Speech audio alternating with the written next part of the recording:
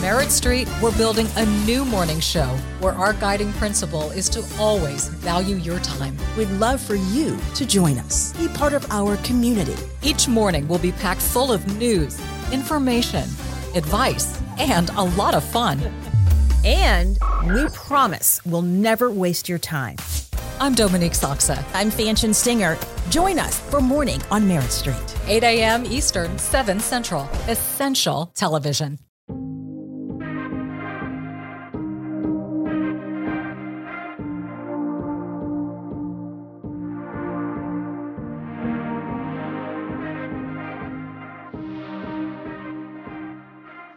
Did you crack under the pressure? Did you show strength? Did you get angry? Have you blamed other people? You see, I'm a person that believes that we create our own experience. I don't think there are accidents in this world. But what's forward going to look like?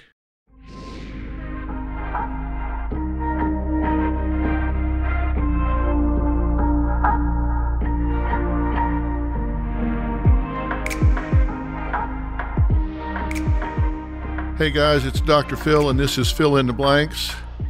I'm going to be straight with you. I am very, very excited about this podcast, and I'm going to tell you why.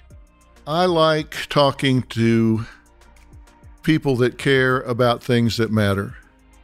I think this is a podcast that's going to matter. I like having the opportunity to make a difference. This is not a podcast about COVID-19. This is not a podcast about the coronavirus. This is not a podcast that is specifically about quarantine. It is a podcast about the fact that something has happened in your life that has never happened before in the history of our country. I hope it never happens again in your life. It has been a changing event in your life. Now, one of the things that I've talked to you about before is something I've called 10-7-5. I've said in your life there will be 10 defining moments, 7 critical choices, and 5 people that will write on the slate of who you are in a lasting fashion. Now, what's a defining moment? A defining moment is something that happens. It can be quick or it can be slow, it can be lasting, but it is something that happens in your life that you are changed permanently. You were one way before it happened, and you were different after it happened. It changed you in a lasting way. Maybe it's something positive. It could be the birth of your child. That was a moment when you saw that happen. That was a moment that changed your life. And I suspect that we are going to share the reality that what has happened here in shutting down the entire country, the entire United States, with 90% of the people going into quarantine, is going to be a shared defining moment. Certainly it's going to be a defining moment in the collective consciousness of America. We're going to share that. 9/11 was a defining moment in our lives. It was certainly a defining moment in my life because I, like so many people, believed nobody is going to attack the most powerful country on the globe on its home soil. They might attack an outlying base, or they might attack an ally somewhere, or they might attack a boat, but they damn sure not going to attack us on our home soil. And then it happened. And I kind of felt like it was a death of innocence. I don't know about you, but I kind of felt like, well, we can't walk around thinking that anymore. All of a sudden, we became aware of terrorist cells that already existed inside the country. It was just kind of a death of innocence. It changed things for me. And it changed things for almost everybody that I talked to. And now here we are with another collective defining moment where we have sat at home to protect ourselves from an invisible enemy. And in so doing, we have watched the number one economy in the world collapse around our ears. And why did we let that happen? Well, we made a decision. Do we want to save lives or do we want to save our economy? We made the decision that human life was more precious than our economy. Was that the right decision? Was it a necessary decision? Everybody has their own opinion of that. I'm not interested in talking about that with you today. It is what it is. It happened. It is an event that has changed your life. Maybe you're one of the people that has written to me and said, Dr. Phil, I had a family business. It wiped us out. We had this business since 1962. It's wiped us out. I've had people that I've talked to that have just cried and said, we can never get back our business. I've had people that have said, I had 30 employees that have been with me 25 years. I had to send them all home. I can't keep them. I can't keep the doors open. I've seen how it's impacted people. I've seen people and heard from people that lost loved ones to this terrible virus. So I've seen loss and all on both sides. It's happened. It's been a crisis. But here's my question. I said this is not about the coronavirus. It's about a defining moment, an event in your life. I'm very excited about having this conversation because it's going to be so important in terms of what you do next.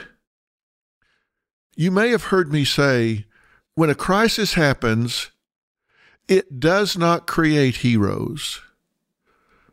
It does not create cowards. Crises reveal who we are.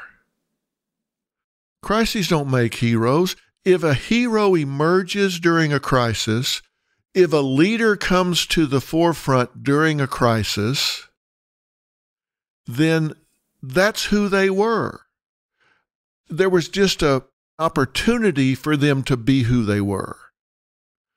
Crises don't make heroes. They just reveal who we are. And my question to you is, what have you learned about you during this crisis? Now, really think about that. What have you learned about who you are during this crisis? And you have to be really, really honest. Did you respond the way you expected that you would? I mean, let's face it. At some level, we've all faced the possibility of dying. We've faced the possibility of getting very, very ill. We've faced the possibility of losing loved ones.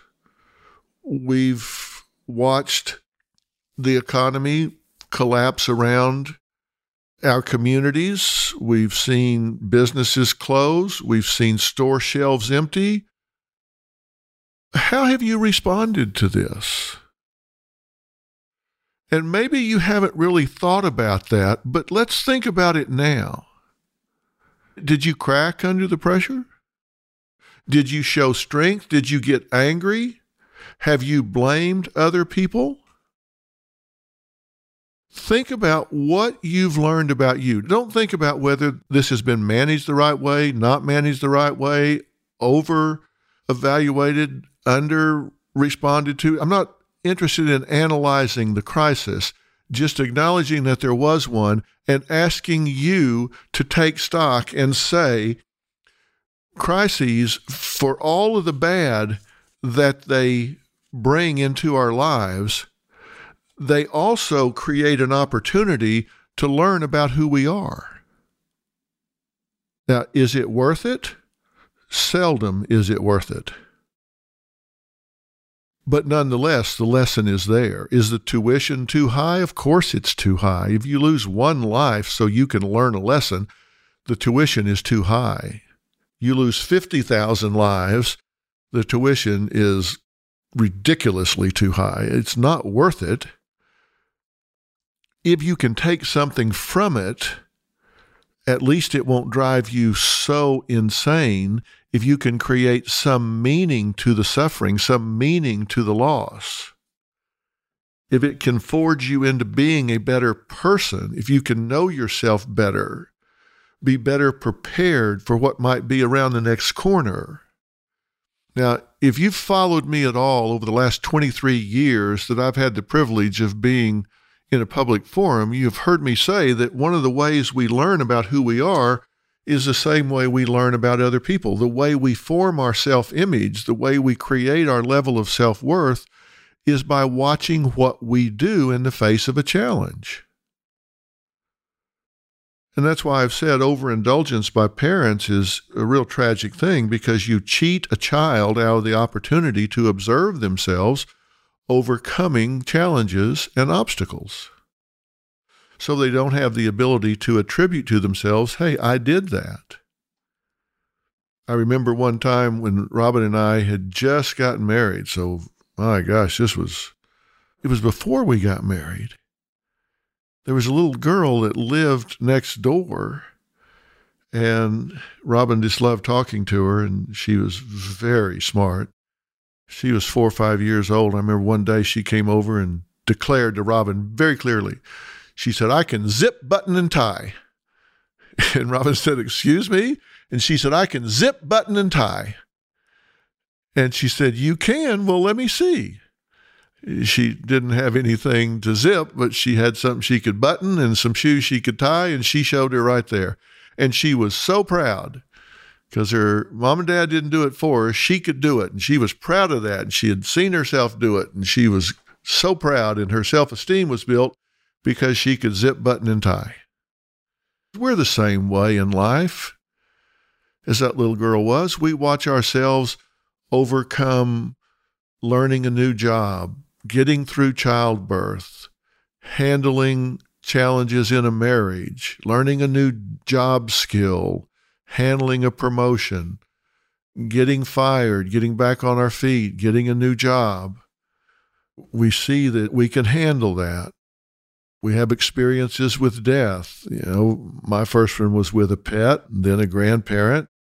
Well, I got through that okay, and I learned I could see that, hey, I didn't know how I was going to do with this, but I got through it okay. So I attributed to myself the ability to handle loss and not come unraveled.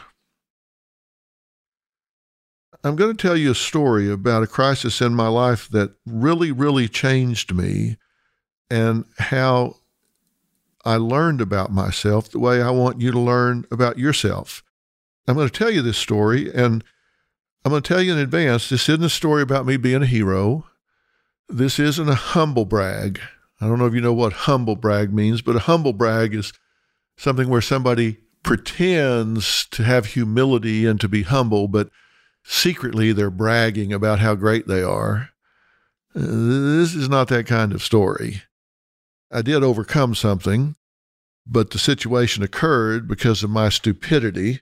And when it was over with, I was scared as a 10-year-old child. My knees damn near buckled as I was walking away. But I did learn something. I've been a pilot since a very young age. On this particular night, it was in the early 70s. I think I was 18 or had just turned 19 a few months earlier. And I had a single-engine airplane, and I was flying from Kansas City to Dallas.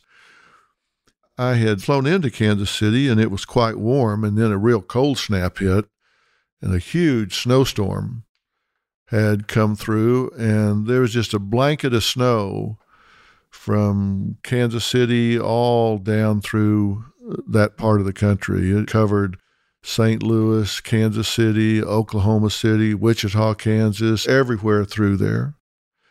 There's just about an 8-10-inch blanket of snow over everything. I landed in balmy temperatures. It's probably 60 degrees in the winter, and I took off at midnight one night. It was probably, 10, 15 degrees. I took off a little before midnight and had several hundred miles to go. And everything looked white. I mean, you look down, everything looked white. Rooftops were white. Ground was white. You couldn't tell the difference between the top of a house or a field because everything looked the same. And I was about 18, 20 miles north of Oklahoma City, and I was just kind of humming along. And all of a sudden, my engine just started kind of running rough and then just quit. Let me tell you how quiet it gets at 12,000 feet at 2 a.m. in pitch black in the dead of winter. It gets very, very quiet. And you start going down very, very fast, and you can't see anything below because everything looks the same. And I, of course, did everything I could. I tried to restart the engine and tried to restart it, put in the mixture of the fuel, took it back, pushed it in, took it back, kept trying to restart it. I immediately got on the radio, declared an emergency, talking to Oklahoma City Approach, very calm voice. I said, I need a vector to the nearest airport. He very reluctantly told me, well, I hate to say this, but you're 18 miles north of Wiley Post Airport. And I thought, oh my gosh. And I just kept trying to start that engine. And I finally realized it's not going to start. And you want it to start so bad that I finally had to take the key out of the ignition and throw it in the back luggage compartment to keep myself from trying to start the damn engine again, because it just wasn't going to start, and that was distracting me. I had to actually throw the keys over my shoulder into the back so I wasn't tempted to keep trying to start the damn engine. It wasn't going to start. The last 2 or 3 miles of approach to that airport are over a lake. So you come up short, you're going to get wet in the dead of winter. Now, to make a long story longer, I obviously made it. I'm here. I said this wasn't a hero story or a humble brag. The reason the engine quit is because I didn't take time to fill the tanks up when I landed, so moisture got in the tanks. Before you take off, you always check for water in your tank. But when I checked them, condensation had formed on the top of the tank and frozen. I checked for water, and I didn't get any because it was frozen on the inside top of the tank. And as I took off and gas sloshed around, it, of course, melted the ice and turned it into water.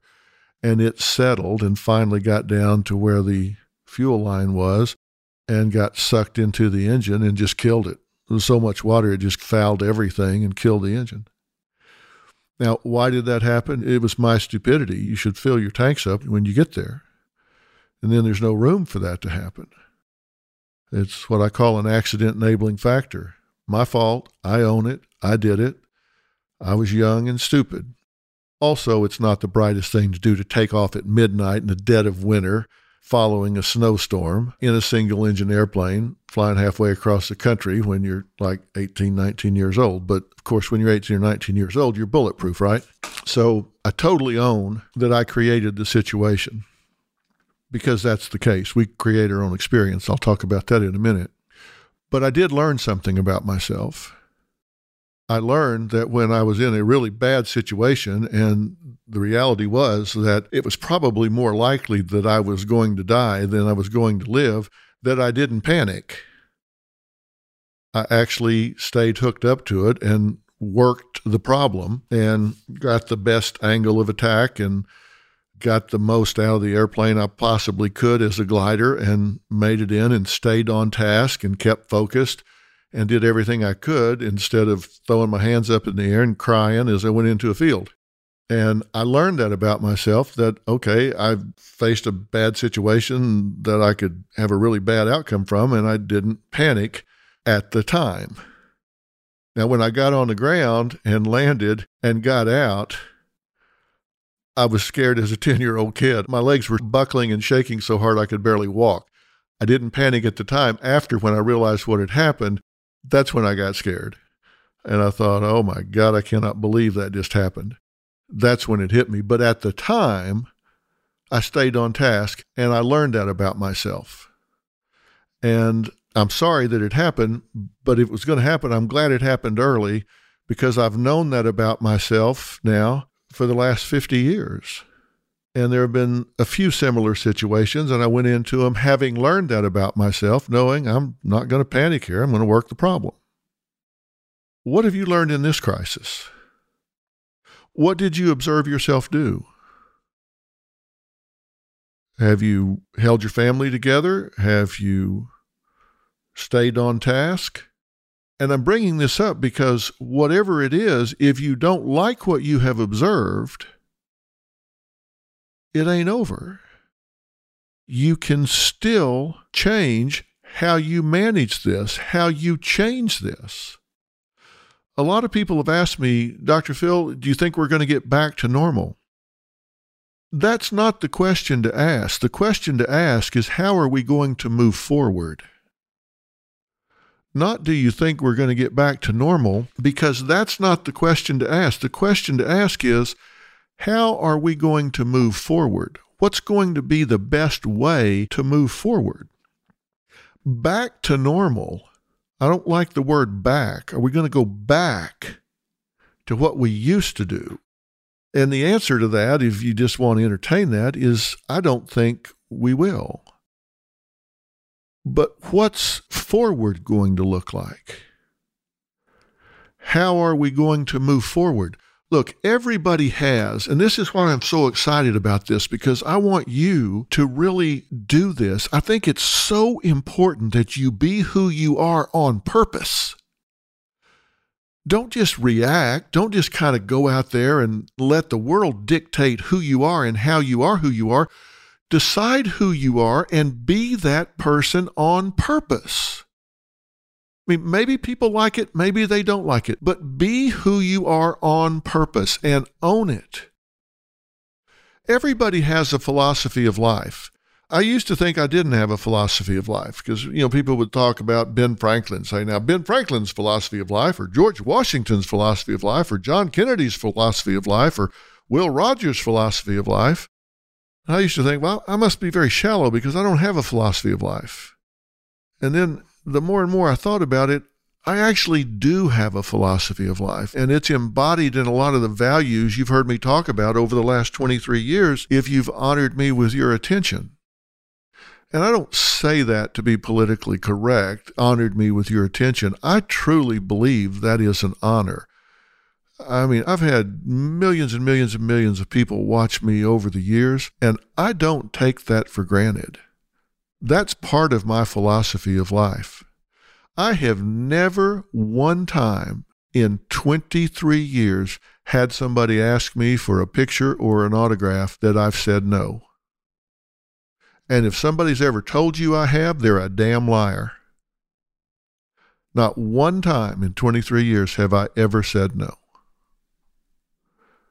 Because I believe it's a privilege that somebody would care enough to want a picture with me. I got a mirror. Seriously? I think it's an honor that people listen to what I have to say. And I don't think I'm the repository of all knowledge. And if you disagree with what I say, throw that out. Don't throw me out. You don't have to agree with everything I say, but there will be value in some of it. And so I take very seriously that people pay attention to some of the things that I say. I think some of the things I say are well researched. The things that I talk about on the show are what we call evidence-based therapies. I have kind of an off-the-wall, shoot-from-the-hip delivery style, but what I deliver is empirically supported. I don't make it up. There's clinical evidence to support the advice that I give, or I don't give it. So I have a philosophy of life, and it's embodied in the things that I say. We all have what I call an attitude of approach. An attitude of approach to life. Now think about that. As you go forward in your life, as you walk out your door every day, you have an attitude of approach. Now, some people approach it with energy and excitement, and they're just optimistic and enthusiastic. Other people are just Debbie Downer. They walk in the room and it feels like somebody left. They just suck the energy out of the room. Some people are angry. Some people are perennial victims. But you have an attitude of approach to life. What is it? And I want you to really be able to articulate that. What is your attitude of approach? Because if you don't like it, you want to change it, and you can't know that if you don't label what it is. And why is that important for us to talk about now? Why am I so excited about that now? Because you're going to have an opportunity to relaunch, to reset everything as you go back out there. You see, I'm a person that believes that we create our own experience. I don't think there are accidents in this world. I don't think that we just randomly fall into whatever role in this life we have. I just don't think that's true. I think we create our own experiences. Just like in the story I just told you about being at 12,000 feet, 18 miles north of Oklahoma City at 2 a.m., looking down at a blanket of snow with no engine. I created that experience with my own immaturity and stupidity. You know, my instructor always told me there's a lot of old pilots and there's a lot of bold pilots, but there aren't any old, bold pilots. I understood after that night what that meant. There's nothing illegal. There's nothing improper about flying at night. It's not like your wings fall off at night. But I was not very experienced. I didn't have a lot of hours, a lot of time. And I took off at midnight in the winter after snow. That was not the smart thing to do. I created my own experience. So when I get up there and the engine quits, I also created that by not properly getting the airplane handled when I landed. So I created all of that by inexperience, immaturity, bad decision making. All of those things contribute to that experience. Now, did I get out of it alive and learn something from it? Yes. Was there a silver lining? I sure didn't see it at the time, but as I look back, I did learn something from it. But I'm asking you, what have you learned so far, and what's your attitude of approach as you go back out there? Because you will create your own experience. And if there's something you don't like, this is the time to change it. You know, ask yourself, what is the life circumstance that you do not like? What did I do to arrange the situation so that it happened the way it happened? What did I do to make the result possible? I accept that I'm the one who did it, so what was it? If there was something in your life, some circumstance, some result that you didn't like, what was it and what did you do to make it happen? If you accept that you're accountable, did you trust foolishly? Did you maybe not pay attention and miss important warning signs? Ask yourself, did I fail to be clear about what I wanted? Did I con myself because I wanted it to be true?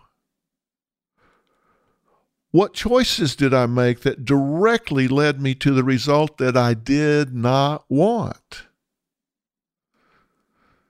Just like I said in the airplane situation, I made choices that led to a result I did not want. Ask yourself, did I choose the wrong person or the wrong place? Did I choose what I chose for the wrong reasons? The wrong time? What did I fail to do that directly created the results I did not want? Did I fail to take needed action? If so, what? Did I fail to stand up for myself? Did I fail to ask for what I wanted, to require enough of myself, to tell somebody to go jump in the damn lake? Did I fail to treat myself with dignity and respect? Do I need to start certain behaviors? Do I need to stop certain behaviors as I get back out there moving forward? You need to ask yourself all of that. You know, Maya Angelou was a friend of mine. It was a real privilege of mine to get to know her. You know, she wasn't just a poet, which I thought she was really great. but she was just a great hang. It was really fun to hang out with her. She had a great sense of humor.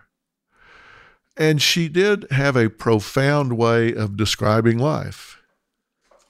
One of the favorite things that she ever said, and I think it's been quoted a lot, she said, "You did what you knew how to do. And when you knew better, you did better." Think about that. It's so simple, yet so profound. You did what you knew how to do. And when you knew better, you did better. Like in my situation, I did what I knew how to do when I was young and stupid pilot. And when I knew better, I ultimately accumulated about 5,000 hours pilot in command. I never did that again. When I knew better, I did better. As a young parent, you probably made some really dumb mistakes once. When you knew better, you did better. What have you learned now where you can now do better? You can be accountable to others, but you also need to be accountable to you. When you need mealtime inspiration, it's worth shopping Kroger, where you'll find over 30,000 mouth-watering choices that excite your inner foodie. And no matter what tasty choice you make, you'll enjoy our everyday low prices, plus extra ways to save, like digital coupons worth over $600 each week. You can also save up to $1 off per gallon at the pump with fuel points. More savings and more inspiring flavors make shopping Kroger worth it every time. Kroger, fresh for everyone. Fuel restrictions apply. The first page of a book never tells the full story. And those news alerts and headlines, like the ones we get on our phones, don't even scratch the surface of what the story is really all about. Stories are like people, multi-layered and complex. It takes some digging to find the truth, but when we find it, it can change our world. We like to dig. The news on Merritt Street. Essential television. On Oops, the podcast, join me, comedian Giulio Gallerati, as I examine everyday life, the mistakes, the bad decisions, the goals, the jokes, the social engagements, and all things in between. I'm joined every week by producer and personal confidant Ryan Lynch, various other comedians, for witty, candid, and intoxicating conversation. Our listeners love Oops for its sophisticated banter, aka your mom could listen, and many feel like they're in the room with us chopping it up with old pals. You can find every episode of this show on Apple Podcasts, Spotify, or YouTube. Look, you can choose where to be, how to act, what to say, what to do, whom to be with, what to concentrate on. You choose what to believe, when to go along, when to resist, whom to trust, whom to avoid, what behaviors to emit. You choose what to say to yourself, about others, about what risks to take, what needs you have, what rights you have. You say all of those things. You choose how to be in this world. And it's very, very critical because I believe strongly in the principle of reciprocity. I believe that we get what we put out. What we put out there comes back to us. There are lots of different ways to be in the world. I describe them in different ways. There's the porcupine. These are the people who just have a chip on their shoulder. They're just prickly. You know, you just think about trying to hug a porcupine. You just can't do it. They're just prickly. There are people that go through life with a chip on their shoulder. They're what I call the paws up people. You know how a dog just gets so intimidated and overwhelmed, they just roll over on their back and put all four of their paws up. It's like, just do whatever you're going to do with me. They just surrender. And those people, they've just given up. They're passengers. And then there are those people that approach life like they're just king or queen of the forest. And they just condescend to the unwashed masses. You're just lucky to have them in your presence. And then there are the posers. They're so superficial. It's just all about appearances. There's no depth to them whatsoever. People eaters. These are the controllers. They have to control everything and everyone. They have a false sense of superiority because, in fact, they're so damn scared that if they don't control everything, nothing will go their way. If they don't make people be around them, nobody would allow them to stay. Then there's the drama queens. Everything has to be a big drama, because if they don't command attention, then nobody would ever pay them any attention because they don't think they're worthy of it. So they got to make a big deal out of everything. Then there's the analyzers. They kind of hide in their head. Do you fall into those categories, or have you invented some new one? We all have a way of being in the world. Robin would tell you I'm kind of cerebral. I'm kind of an analyzer, that I go there before I go to emotion. And she's probably right. And it has seemed to work for me. I try to remain calm when everybody around me is chaotic. That's worked for me.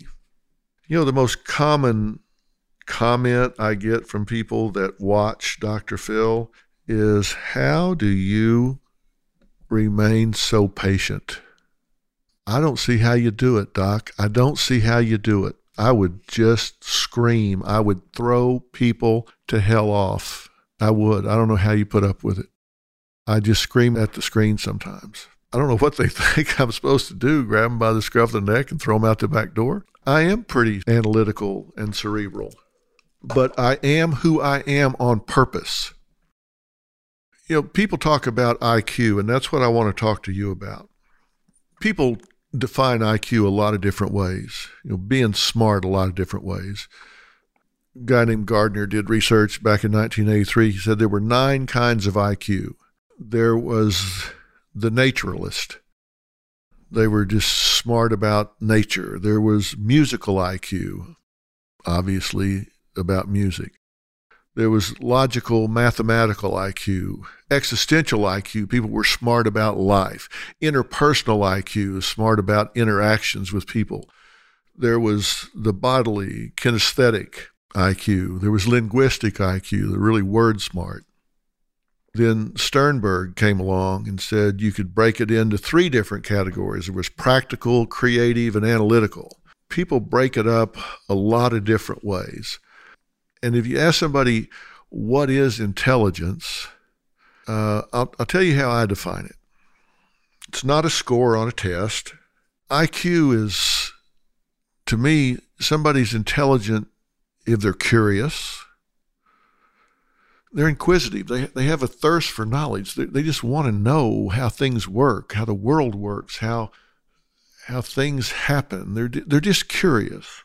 They're cognitively agile, meaning that they can track complex things. They can maybe listen to a story and there are kind of multiple storylines, and they can track them all at one time, and they're agile enough to jump from one story to another story and bring them together. Intelligent people are critical thinkers. They have the ability to evaluate things and say, that doesn't sound right to me. That doesn't feel authentic.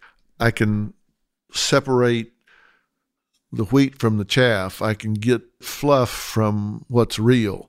Intelligent people are open-minded. They're able to bring in new data and evaluate it. They're creative. They're adaptive. They're not tunnel-visioned and hard-headed. And I know some people back in Texas that they didn't get through 5th grade grammar very well, because that sticks out to me like a badge of ignorance when people say, we was gonna.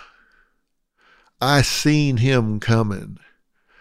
And I'm like, come on. That was in the 5th grade when you learned to conjugate. I mean, you know the difference between seen and saw, was and were. And sometimes it's colloquial or for emphasis, but sometimes it's just lazy grammar. And I know some people that couldn't pass 5th grade grammar that in their environment are brilliant. They're so adaptive. I mentioned before, I had an uncle that was just that way. And he worked on the railroad for years. I don't know what he did. He wasn't an engineer. He worked on the railroad, though. It was a good job.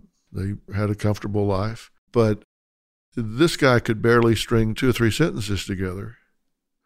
But you parachute him into the woods with nothing but the clothes on his back, and it wouldn't matter, summer, winter, whatever. This guy was brilliant. He was adaptive. He would adapt to his environment. And you come back 3 days later, he's going to have a shelter built. He's going to be barbecuing something out there on some rocks. He's going to have made fishing poles. He's going to be, I mean, seriously, this guy was so adaptive to his environment. To me, that is really smart. I think one of the most impressive things is the ability to adapt. I'm going to face that challenge coming back. I mean, what we've seen as Dr. Phil, I've had, a big studio. We've had 250 people in the studio audience. We've flown people in from all over the globe as guests and all. What's going to happen in the fall? I don't know. Are we going to have 250 people packed into Stage 29 as an audience? Are we going to have guests willing to fly in from New York City, London, Seattle, Dallas? I don't know. What's our show going to be comprised of? What's Dr. Phil going to be comprised of? How are we going to get our message out there? My declaration when I started was I wanted to talk about the silent epidemics in America. I wanted to deliver common sense information to people's living rooms every day for free. I wanted to make a difference in families. I wanted to make a difference in people's lives. I wanted to deliver good, usable information to people every day. I wanted it to be entertaining. I wanted it to be fun. I wanted it to be meaningful. I wanted it to be trustworthy. And I've been doing it a certain way for 18 years. I'm not asking myself, are we going to get back to normal? I'm asking myself, how are we going to move forward? What's it going to look like? I want to be adaptive. I want to lead the pack. That's why when they said we needed to shut down, I said, no, I'm not going to shut down. This is not the time for me to go away. This is the time for me to be present. So I figured out a way to do this from home. And so I've shot, 30, 40 shows from home. I'm not as pretty, but we adapted. Great crew from all over town, from their homes, great technicians, devoted, dedicated people, made it all happen. My part's the easiest part. They scramble around and work for 5 or 6 hours before I get on the camera and the mic. What's it going to be like in the fall? I don't know, but we're going to move forward. And what's my attitude of approach going to be? My attitude of approach is going to be, I'm going to lean into it. I'm not going to say, well, we are restricted here. I'm going to say, how can we redefine ourselves and make it even better? If we can't do A, B, and C, then let's do D through Z. Let's figure out, how can we make this better? How can we make it bigger? How can we make it more accessible? If we can't have an audience in the studio, how can we make the audience across America interactive? How can we make it where you can ask me a question in the middle of the broadcast? How can we make this truly interactive television? How can we do something? I want to lean into this. And I want you to lean into your life. I want you to create your own experience is what I want. And to do that, you've got to have an attitude of approach that says, I don't want to get back to normal. I don't want to be worried about, are we going to get back to normal? My philosophy of life is, I'm going to create my own experience. And to do that, you've got to really focus on how you talk to yourself. And you can say, look, Dr. Phil, I get that. This is a great pep talk, Dr. Phil. I get it. Thank you. It's great. Now, how am I going to pay my damn rent? Be adaptive. You will find a way. There is going to be a pent-up appetite. Our economy has not been shut down like this except for 2 other times in modern history, World War I, World War II. Google it. And you will see enough sources there that you can verify whether it's just Google bullshit or if it's real. What you will see is that there was a huge bounce when it was over. Now, there was also a lot of celebration because America won both of those wars. So there was a big celebration. But there was a big bounce in the economy. There was a pent-up appetite for things that they could not get during World War I or World War II. I think there's going to be a pent-up appetite here. Now, this has not been as long as World War I or World War II. There has not been the loss of life that we had in World War I or World War II, thank God.